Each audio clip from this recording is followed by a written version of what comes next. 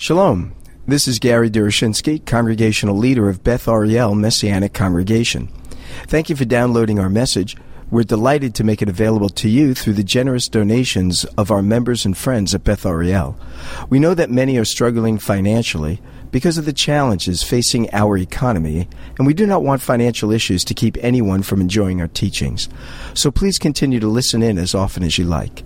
But if our presentations have been beneficial to you, and you are able to provide a financial donation to Beth Ariel, whether large or small, would you prayerfully consider sending a gift in support of our ministry? You can donate online through our website at bethariel.org. That is spelled BETHARIEL.org. Also, please remember to pray for us, that we would be responsive to the Lord's guidance as we reach out to the lost sheep of the house of Israel in the greater Los Angeles area. Thank you, and I hope you enjoyed this message. If you have your Bibles, turn to James. And Yaakov's letter is really a letter about faith and how faith is to be implemented in real-life circumstances and situations.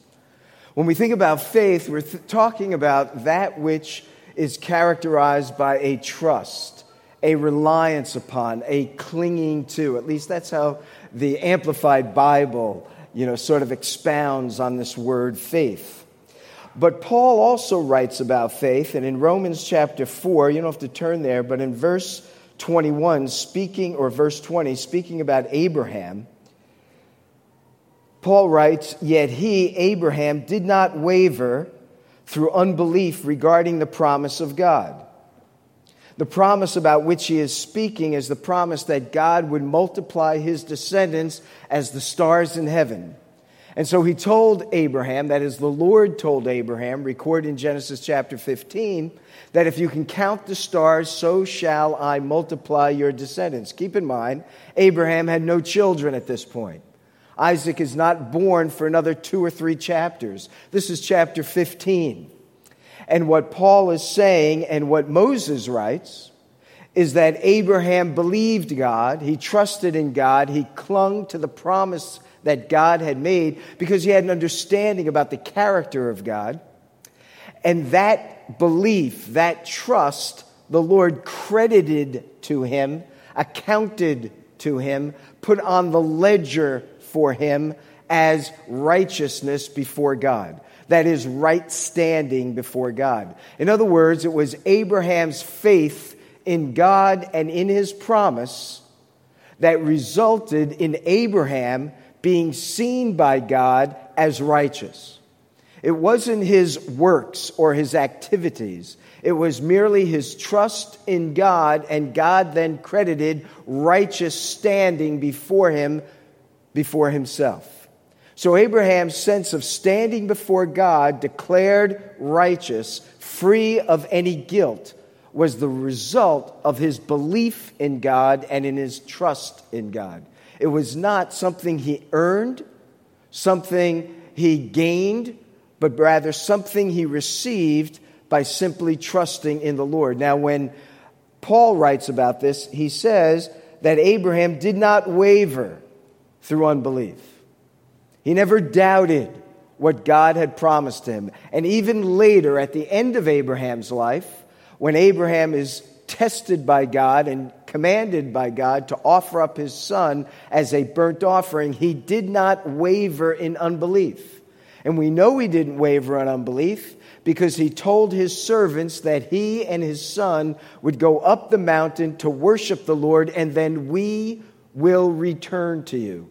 So somehow Abraham understood that even though he was to offer his son as a burnt offering, which would have necessitated his death, he also knew at the same time that somehow, in some way, in God's providence, that both he and his son would return. Now, we know later, after the event, what God had done. He had interrupted the process, sent the angel of the Lord to stay Abraham's hand. But when we look in the Brit Hadashah, the writer to the Jewish believers tells us he believed that God would have raised him from the dead. In other words, Abraham was fully committed to offering up his son as a burnt offering and believed that God would raise him from the dead. He understood, or at least he believed, that his son was already dead because he was going to follow through with the command that God had given him. And so Paul says he did not waver in unbelief. He never ceased from doing what God had told him, neither did he cease in believing that he and his son would return to his servants. And so he goes on to say, he did not waver regarding the promise of God, but he was strengthened in his faith, which suggests to us that the more one believes, the more one is strengthened in his faith in God. That's not to say we're to believe what is not true. Someone's diagnosed with cancer, and we pray that that individual might be healed. We're not told to believe that the person no longer has cancer. We're to trust that God is going to bring us through this one way or another, but we may not know how. It may not result in healing. It may result in our death, but being brought into the very presence of God. The point is we're to trust God with his sovereign grace and not dictate to God what we would desire. And so Paul says the more that Abraham believed God, trusted God, resigned himself to what God had told him, it says that his faith became stronger. And as a result, and this is what's so cool, it says by his faith, he then gave glory to God. The more we believe him, the more we trust him, the more we rely upon him, the more we cling to him, the greater the glory we give to God, is what Paul is saying. Now, James or Yaakov is saying something very similar here. Now, we didn't look at this passage, but let me just remind ourselves that the book of Yaakov is about faith and how faith is to be exhibited in very practical, everyday life. We said faith in action, but what we mean by that is trusting in God in the crucible of our lives. When Yaakov begins his letter to the Jewish believers, to the 12 tribes that are scattered among the nations, he speaks to the issue of trials and tribulations. And so in the very opening salvo of his letter, he says, genuine faith, true faith, is going to stand strong in the face of trials and tribulations. He tells us in verses 2 through 4 or so of chapter 1 that first of all, we're to remember the purpose for these trials. And if we remember the purpose for these trials, we can be strengthened in our faith. The purpose is for God to bring about something good in our lives. The good thing that he wants to bring about in our lives is our hupermenoing, our ability to stand firm, to hyperly stand, to stand strong with great energy in the midst of our trials. The good thing that God will bring about, the purpose for which the trial has been permitted, is so that God can produce something in us that he otherwise could not produce.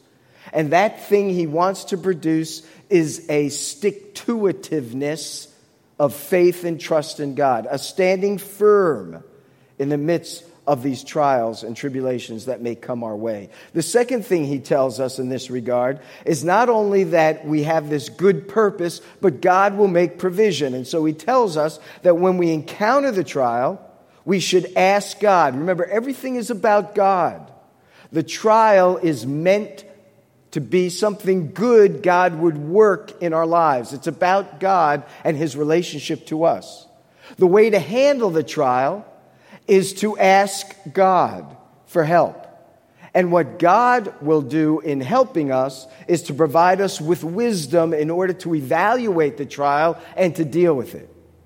He tells us not only this, but we should have the right perspective when we encounter these trials, because the trials will hit both rich and poor. The poor may appear to think that they have a greater trial because they have less resources. But he tells them that, no, in reality, the wealthy person has a greater trial. And the greater trial is to deal with his substance responsibly.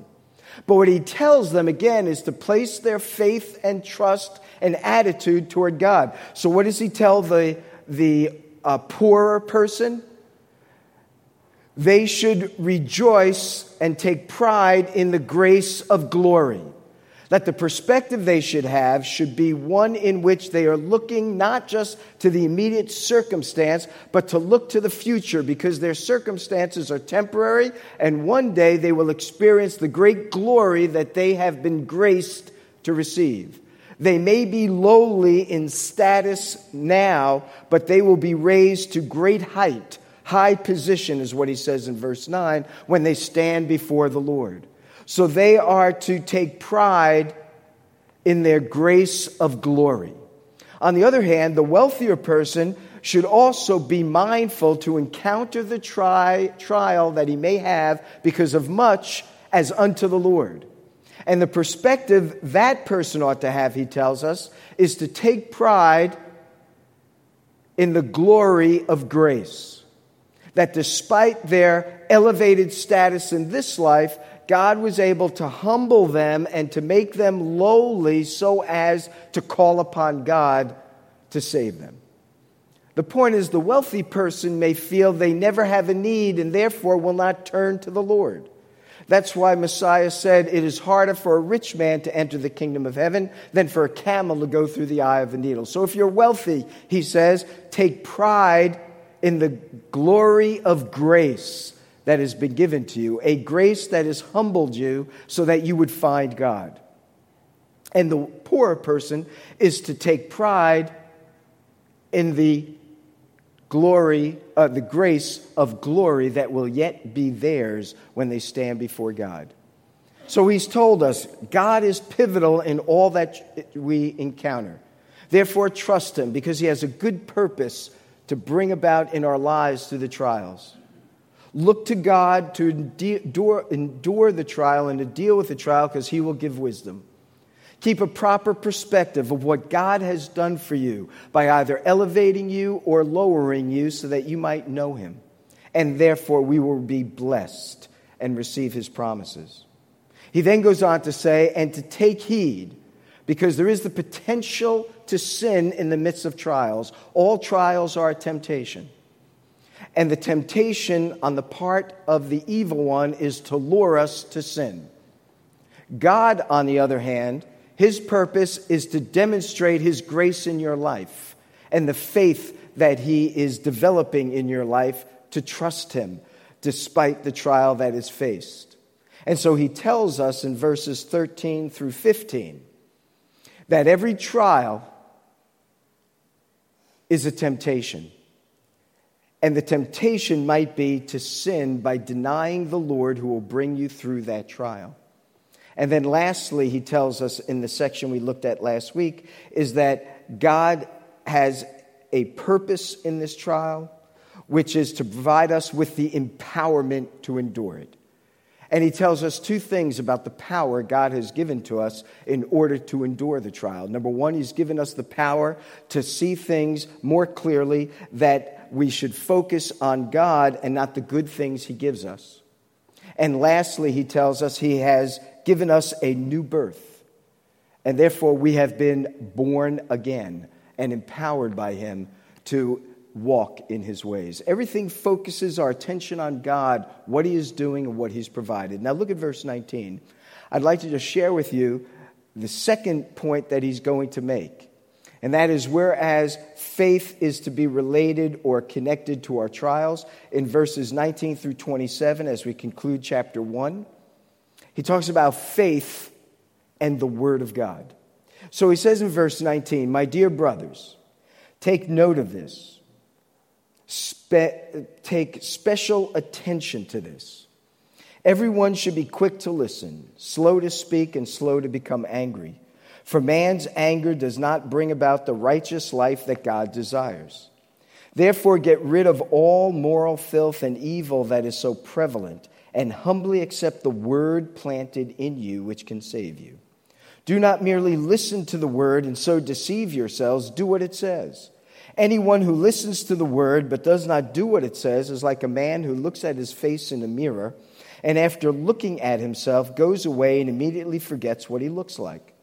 But the man who looks intently into the perfect law that gives freedom and continues to do this, not forgetting what he has heard, but doing it, he will be blessed in what he does. If anyone considers himself religious and yet does not keep a tight rein on his tongue, he deceives himself and his religion is worthless. Religion that God our Father accepts as pure and faultless is this: to look after orphans and widows in their distress, and to keep oneself from being polluted by the world. Now, Yaakov wants to draw attention to the work of the Word in our lives and the necessity to place our faith and trust upon it. There are three things he's going to tell us, so let's take a look at them. In verses 19 through 21, he's going to speak about the need to accept the Word. In verses 22 through 25, he's going to talk about the need to do the Word. And then in verses 26 through 27, he's going to talk about living out the Word. Now, I want to start at the back end for a moment. What Yaakov is addressing is the Word of God. Before we look at the back end, look at verse 18. This is how he slides into the focus on the Word. He says in verse 18, he chose to give us birth through the word of truth. He's introduced to us the word of truth, and now throughout verses 19 through 27, he wants to speak about this word of truth. The word of truth in verse 18 is the revelation of the character and nature of God. It's the revelation of the grace of God. The word of truth is the truth of the good news that God has brought Messiah into the world. He has suffered and died. He's risen again. He's ascended to the right hand of the Father, and his empowerment is available to us. That's the word of truth that he's referring to. It is embodied in the entirety of the Word of God. Now, keep in mind, Yaakov is writing about 45 AD. That's about 10 years or so, 12 years after the death of Yeshua. His book is probably the first of the Brit Hadashah writings to exist. His is probably the earliest letter that we've received. Now, we do have some parchment of the Gospel of Mark that's dated around 33-35. But in terms of the letters that we have, this is probably the earliest one that we have. And it makes sense because Yaakov was the pastor of the early believers in Jerusalem. And no doubt he wanted to get a word out to his flock and to the rest of the Jewish people with respect to who Messiah is and how to live a life worthy of the name of God as the chosen people. It makes sense that he would be writing in this fashion. And he wants to draw the attention of his readers to the word of truth, which will make all the difference in the world for them. He's going to tell them we need to be receptive to it. He's going to tell them that we need to do it. And in doing it, he tells us, we will live it out. Now look at the back end just for a moment. We oftentimes are told that what we are engaged in is not a religion, but a relationship. And I don't deny the reality of this, but we ought not to be so circumspect. We do have a religion. That word is used 3 times here by Yaakov. He says, if anyone considers himself religious, he says his religion is worthless if he is not taking a tight rein on his tongue. And in verse 27, religion that God our Father accepts. So there's nothing wrong with the word religion, just so long as we understand what it relates to. He's concerned that our relationship with God is lived out in a genuine fashion in the real world. And in these 2 verses, he tells us basically 2 things that characterize genuine relationship with God, or a genuine religion of God, if you want to call it that. What he tells us is, first of all, that there ought to be a practical helpfulness. Look at what he says in verse 27. The kind of religion that our Father accepts as being pure and faultless is to look after orphans and widows in their distress. This word, to look after, means to consider with such a degree that you are desirous of doing something about it. Let me show you another place where this is found. Look at Acts chapter 15. And in chapter 15, verse 21, I think it is. Verse 14 of chapter 15. when the assembly is discussing whether or not non-Jews can come to faith in Messiah without circumcision, various evidences and testimony is presented.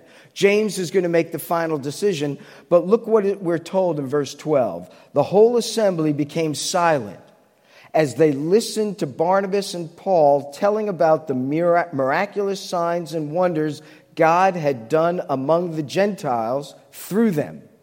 Verse 13, when they finished, Yaakov spoke up. And here's his decisive decision regarding what they should do about this concern.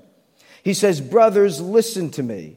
Simon, of course that's Peter, has described to us how God at first showed his concern. That's the same word that is used by Yaakov to speak about to look after, in my translation, orphans and widows.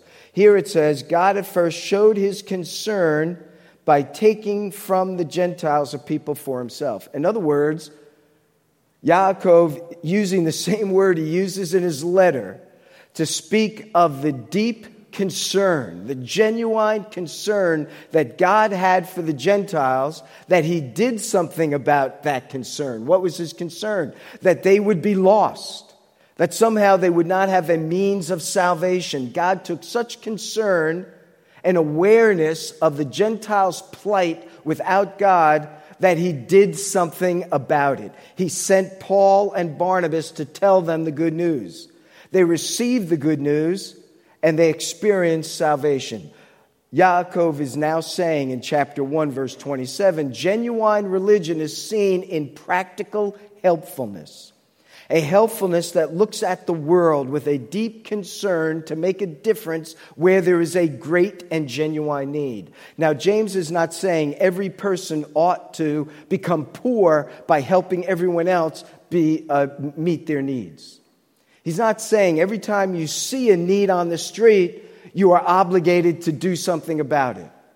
What he tells us is that we are obligated to look after orphans and widows. So what does he mean by that? He doesn't mean that we ought to look only at orphans and widows. He's using them as an example, two examples. And the example of orphans and widows is that these are people who have a genuine need and have no recourse but to rely upon someone else, because orphans had no families. And as orphans, especially in the first century, they were utterly dependent upon the kindness and compassion of others who they're not even related to. On the other hand, widows, again, they have lost any form of support.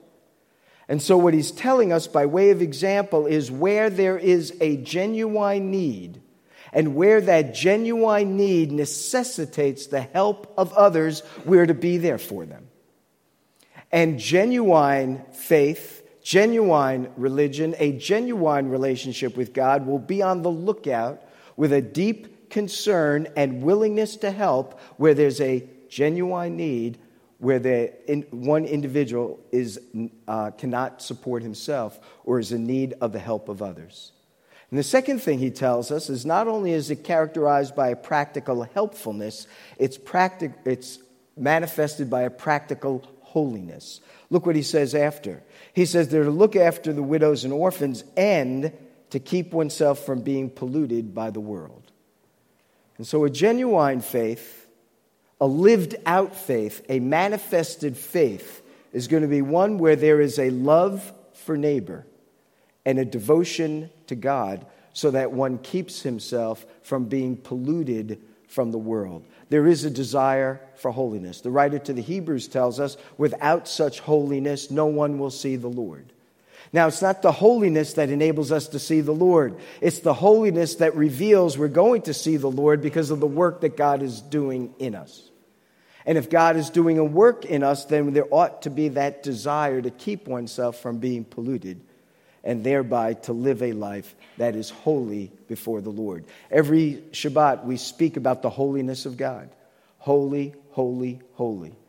We're to be reminded not only of God's own holiness, but the holiness he wants to bring about in our own lives.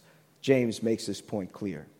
So that's the result. That's what we're after. We're after a helpfulness and a holiness. How do we get there? Look back at verse 19. He speaks to the brethren, he speaks to the believers, and he tells us that we have already been born again through the word of truth. Now, this idea of being born again by the word of truth is not unique to James. If you look at Peter, 1 Peter, next book, and you look at chapter 1, I believe it's verse 23 or so. Indeed it is. He says in verse 22, now that you have purified yourselves by obeying the truth, so that you have sincere love for your brothers. That's sort of what Yaakov just told us. Concern for orphans and widows, sincere love for one another deeply from the heart.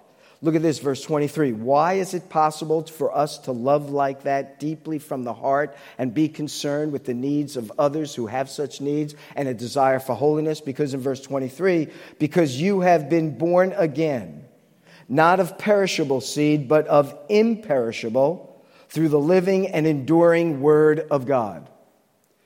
So the word of God has been instrumental in our being born again.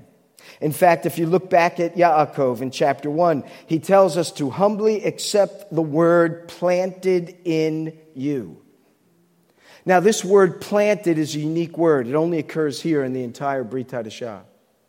And what it refers to is that which naturally germinates within the heart of an individual. He's using an analogy about a seed that's planted in the ground. It's implanted and it grows. In other words, what he's telling us, and this is quite remarkable, I think, is that when we've been born again, we were born again by the very manifestation of the Word of God germinating in our hearts. In other words, it's not something we've acquired. It's something that becomes naturally inbred into us. That's what James is telling us. We've been born again. We're naturally connected to God. We're naturally connected to God's Word. This whole idea of being born is meant to reveal this idea. James tells us here, verse 18, he chose to give us birth through the word of truth. Peter just told us we were born again not by perishable seed, but by an imperishable seed. Yeshua told us that we were born again by the life-giving presence of the Spirit of God.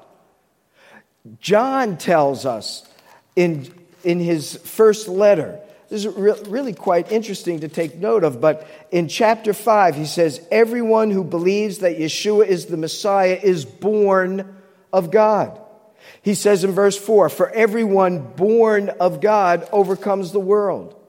He says in verse 18, we know that anyone born of God. We have been born of God. When you're born of a person, you have a natural inbred connection to that person. Their DNA is now in you. It defines you. It sort of describes you. It, in a way, characterizes you. The certain personality traits are even reflective of the DNA. Our habits, our styles, the way we move, the things we do. Not because we've acquired it, not because we've practiced it, not because we've somehow taken it and then by skill and hard work we do it.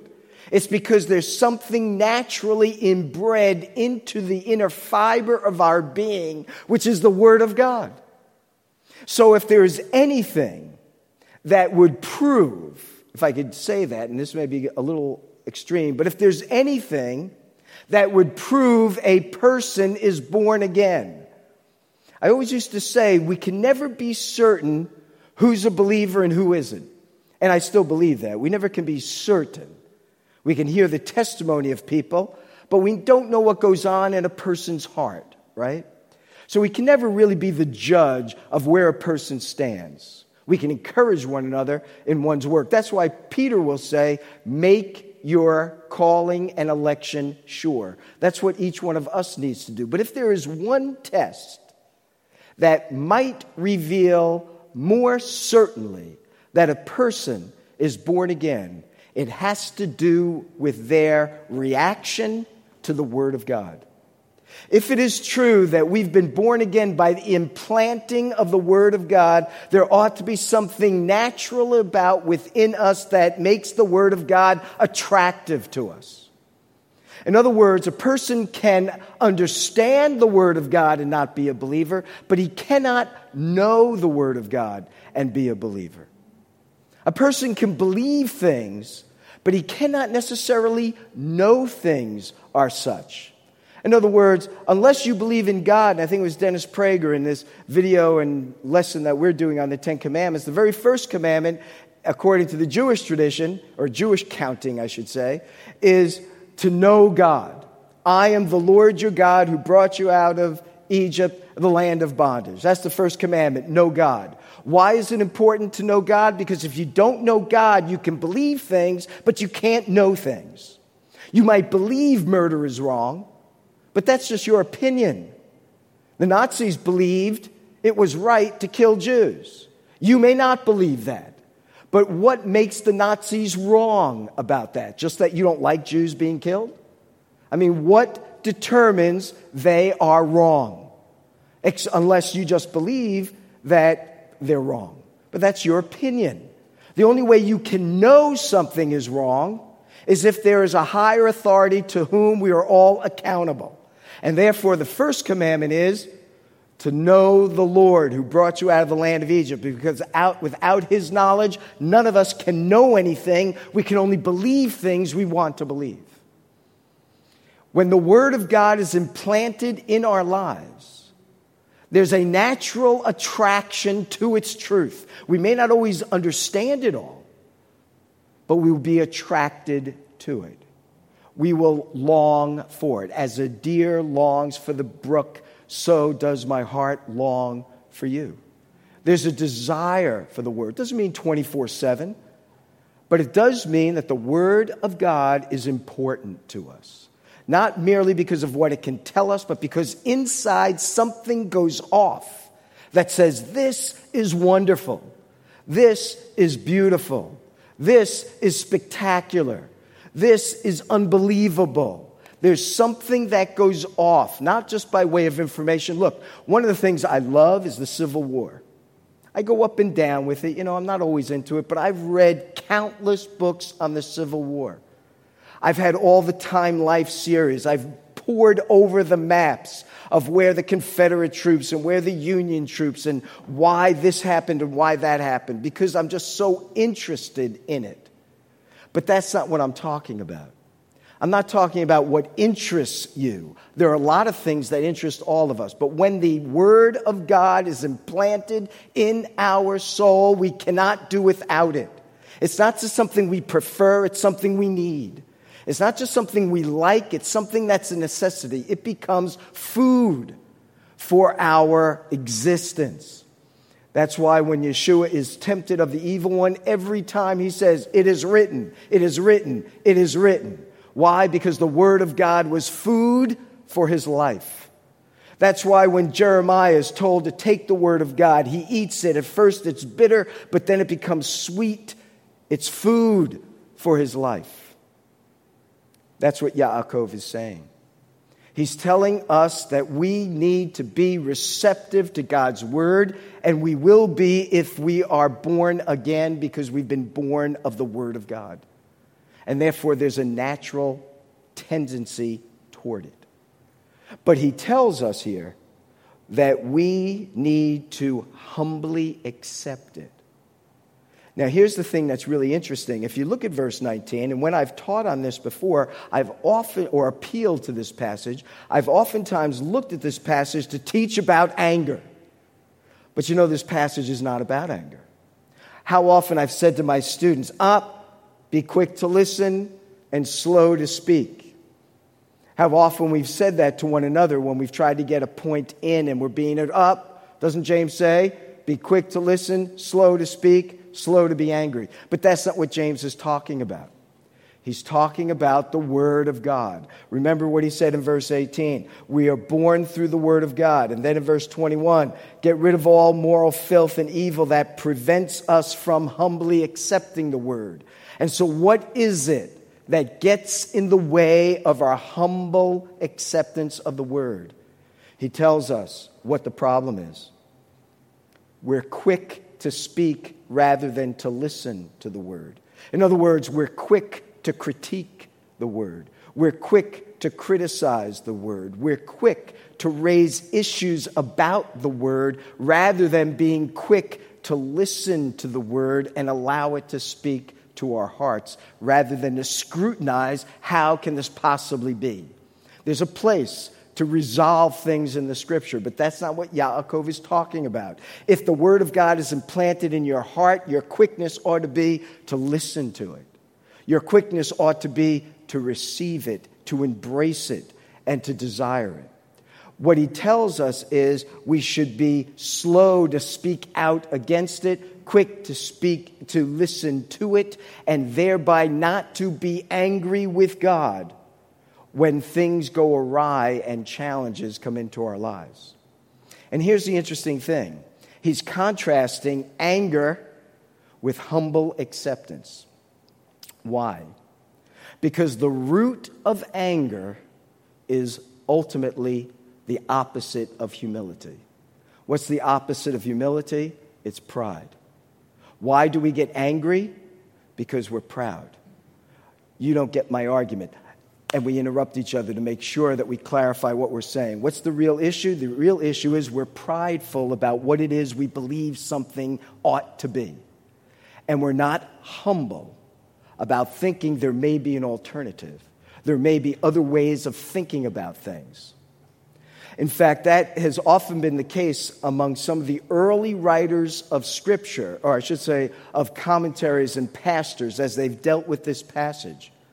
They've seen the propensity of believers, of their flock, to believe things, and in believing certain things, their unwillingness to consider other ideas that may be germane or that may come up.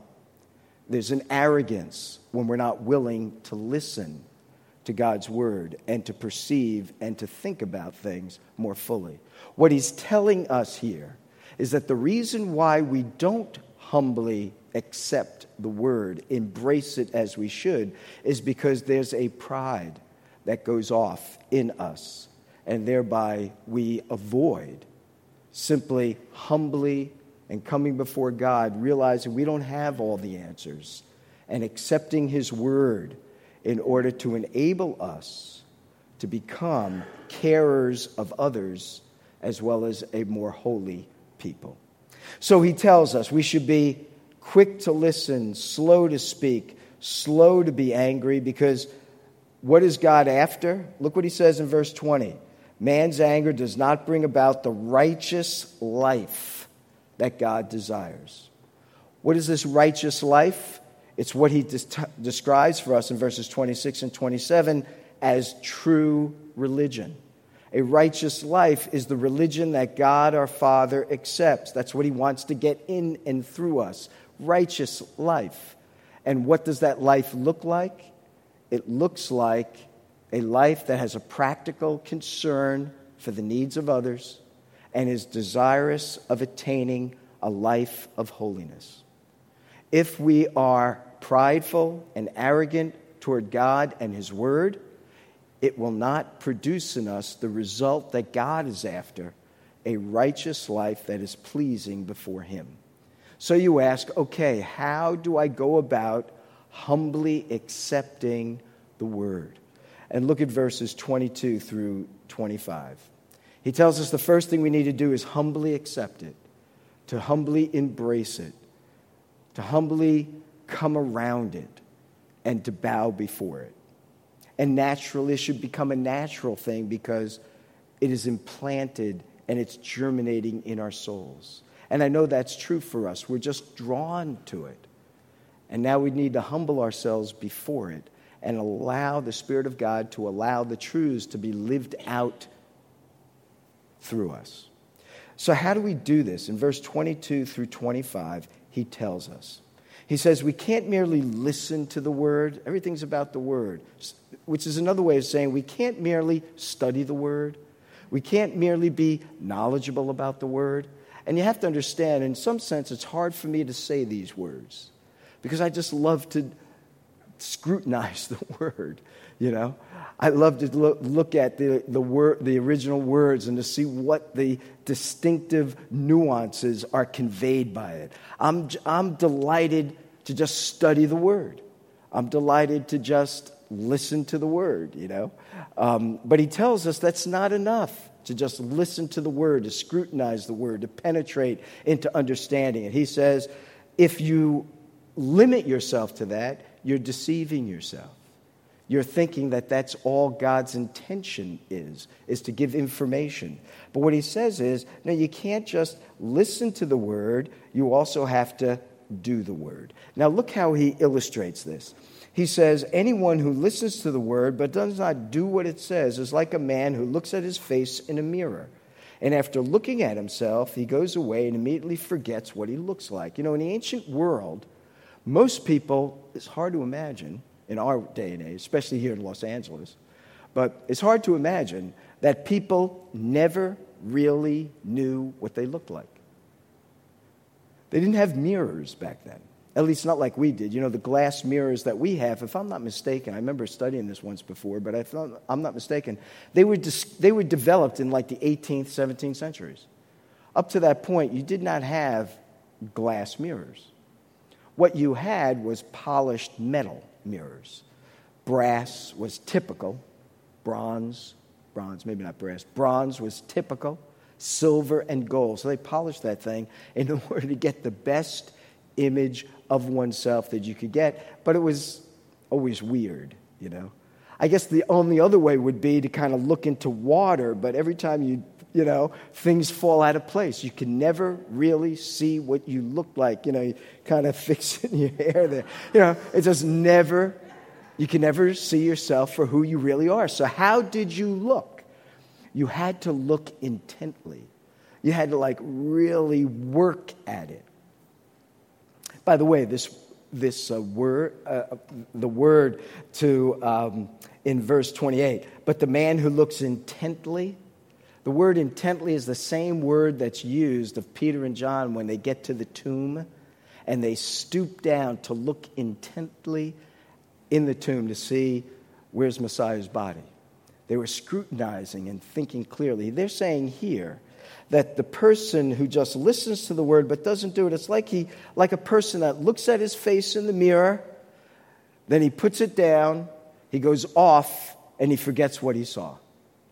The idea of looking at oneself is not just the external images, but he means to convey, doesn't take note of the kind of person he really is. By the way, that's what is conveyed in verse 26. If anyone considers himself religious, yet does not keep a tight rein on his tongue. What he's talking about is a tight rein on your life. The tongue speaks what is in the inner recesses of the soul. So keeping a tight rein on your tongue doesn't just mean I'm not going to say things. It means to have a tight rein on your life so that your character is different. And by the way, that's what this whole thing is about, right? Humbly accepting humility is a character trait. And so the whole issue that Yaakov is getting at is not external disciplines, but an internal transformation of character that comes by the implanted word. But the only way that character will change as quickly as we would like, or the only way that character will change so that a beautiful flower emerges, is the degree to which we humbly accept ourselves before it and do what it says. And then people will see us caring for others and having a holy life, and there's the flower. That's the life that is exuded. But he tells us we need to look intently at the mirror. Now, here's the problem. He said that the person that doesn't forgets. Now, I have to tell you, this is a problem for older people. They don't have to be much older because, you know, I'm like forgetting things all the time. I mean, I can't believe it. I would be looking for my phone. Where did I put my phone? Mary Lou will tell you how often. It's like, my keys, right? Where are my keys? You know, it's like they're somewhere. And there's certain places I look, and they're supposed to be there, and they never are. And I said, how did I get that there? You know? And it's just, it can be very discouraging. So what do? You can do a couple of things. You can write down where you left whatever it was so that you can go back to the place where you found it. You know what James is telling us? He says, look, when you go on with your life, carry the mirror with you. He's telling them the problem of the first guy is he puts the mirror down, he walks away from it, and he forgets what he looked like. Well, look, we're going to always forget what we're supposed to be. That's why we need to always have the Word of God in our lives. That's what he's telling us. Don't put the Word down and walk away from it. Bring the Word with you. It's implanted in you. Take it with you. The issue here is not about sort of picking yourself up from your bootstraps, and I will this.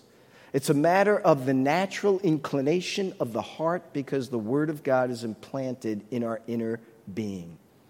That's the way people are doing the things they're doing. You know, when you look at a guy like Stephen who's being stoned, does he just stand up and say, I'm just going to do this, I'm going to hang in there, it's willpower?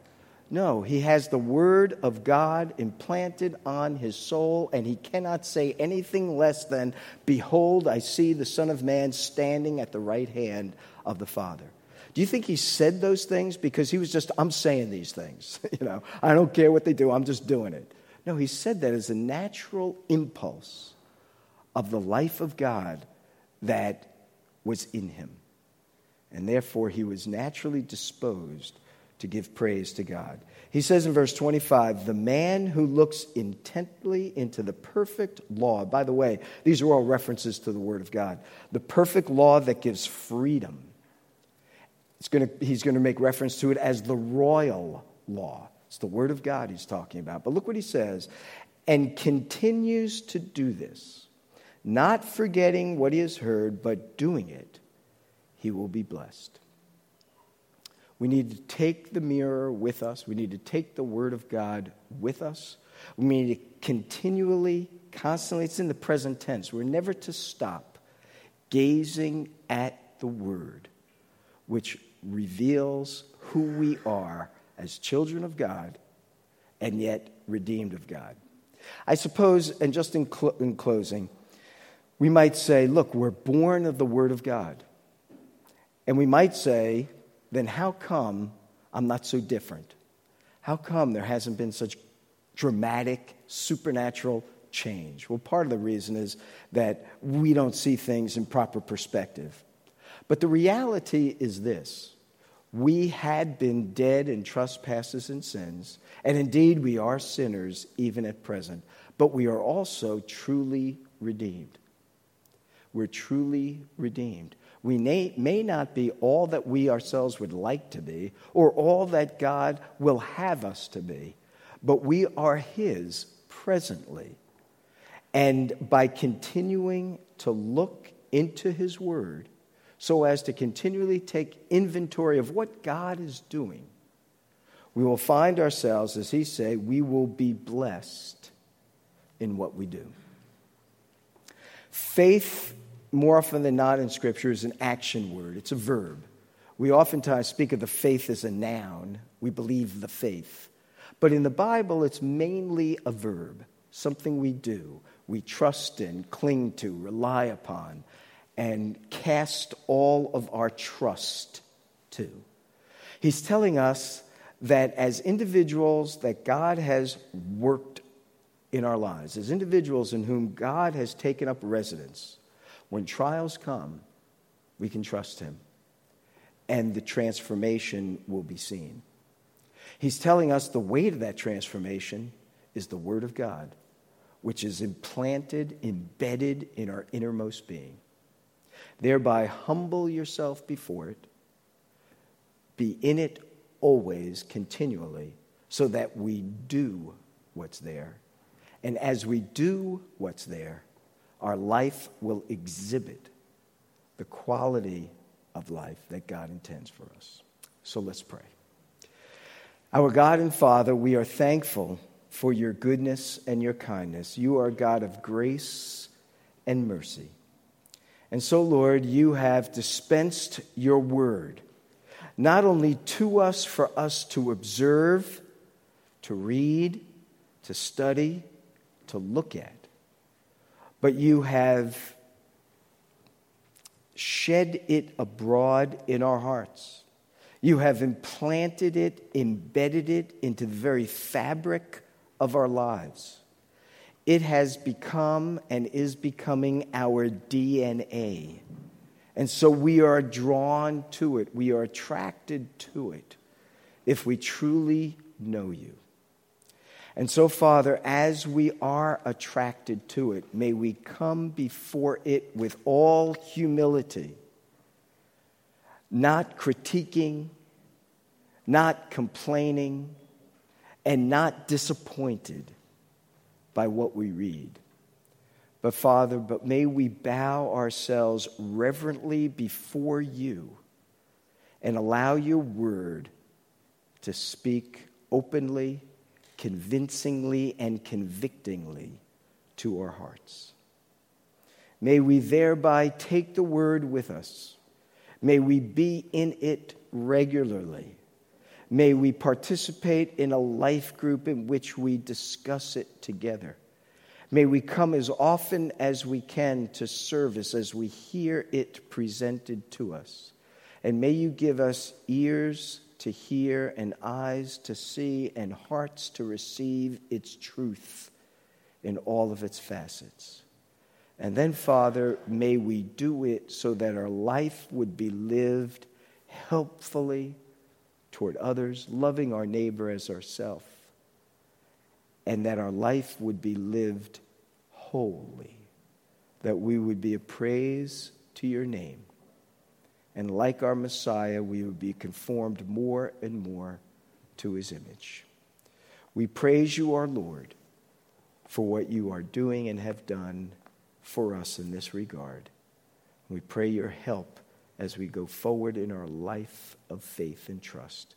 For we pray in Yeshua's name. Amen. Let's stand together. We'll receive the benediction. And then we'll sing Shabbat Shalom. Right? Okay. Blessings, blessings, blessings on you guys. Yivarechecha Adonai v'yishmarecha. Ya'er Adonai panav elecha v'chunecha. Yisa Adonai panav elecha v'yasem lecha shalom. May the Lord bless you and keep you. May the Lord cause his face to shine upon you and be gracious to you. May the Lord lift up his countenance, his glory, his majesty upon you. And may he grant you his peace that passes all understanding. For we ask in the name of Yeshua, Jesus, our Messiah, Mishichenu, our Messiah, Sar Shalom, the Prince of Peace. Thank you for listening to our message.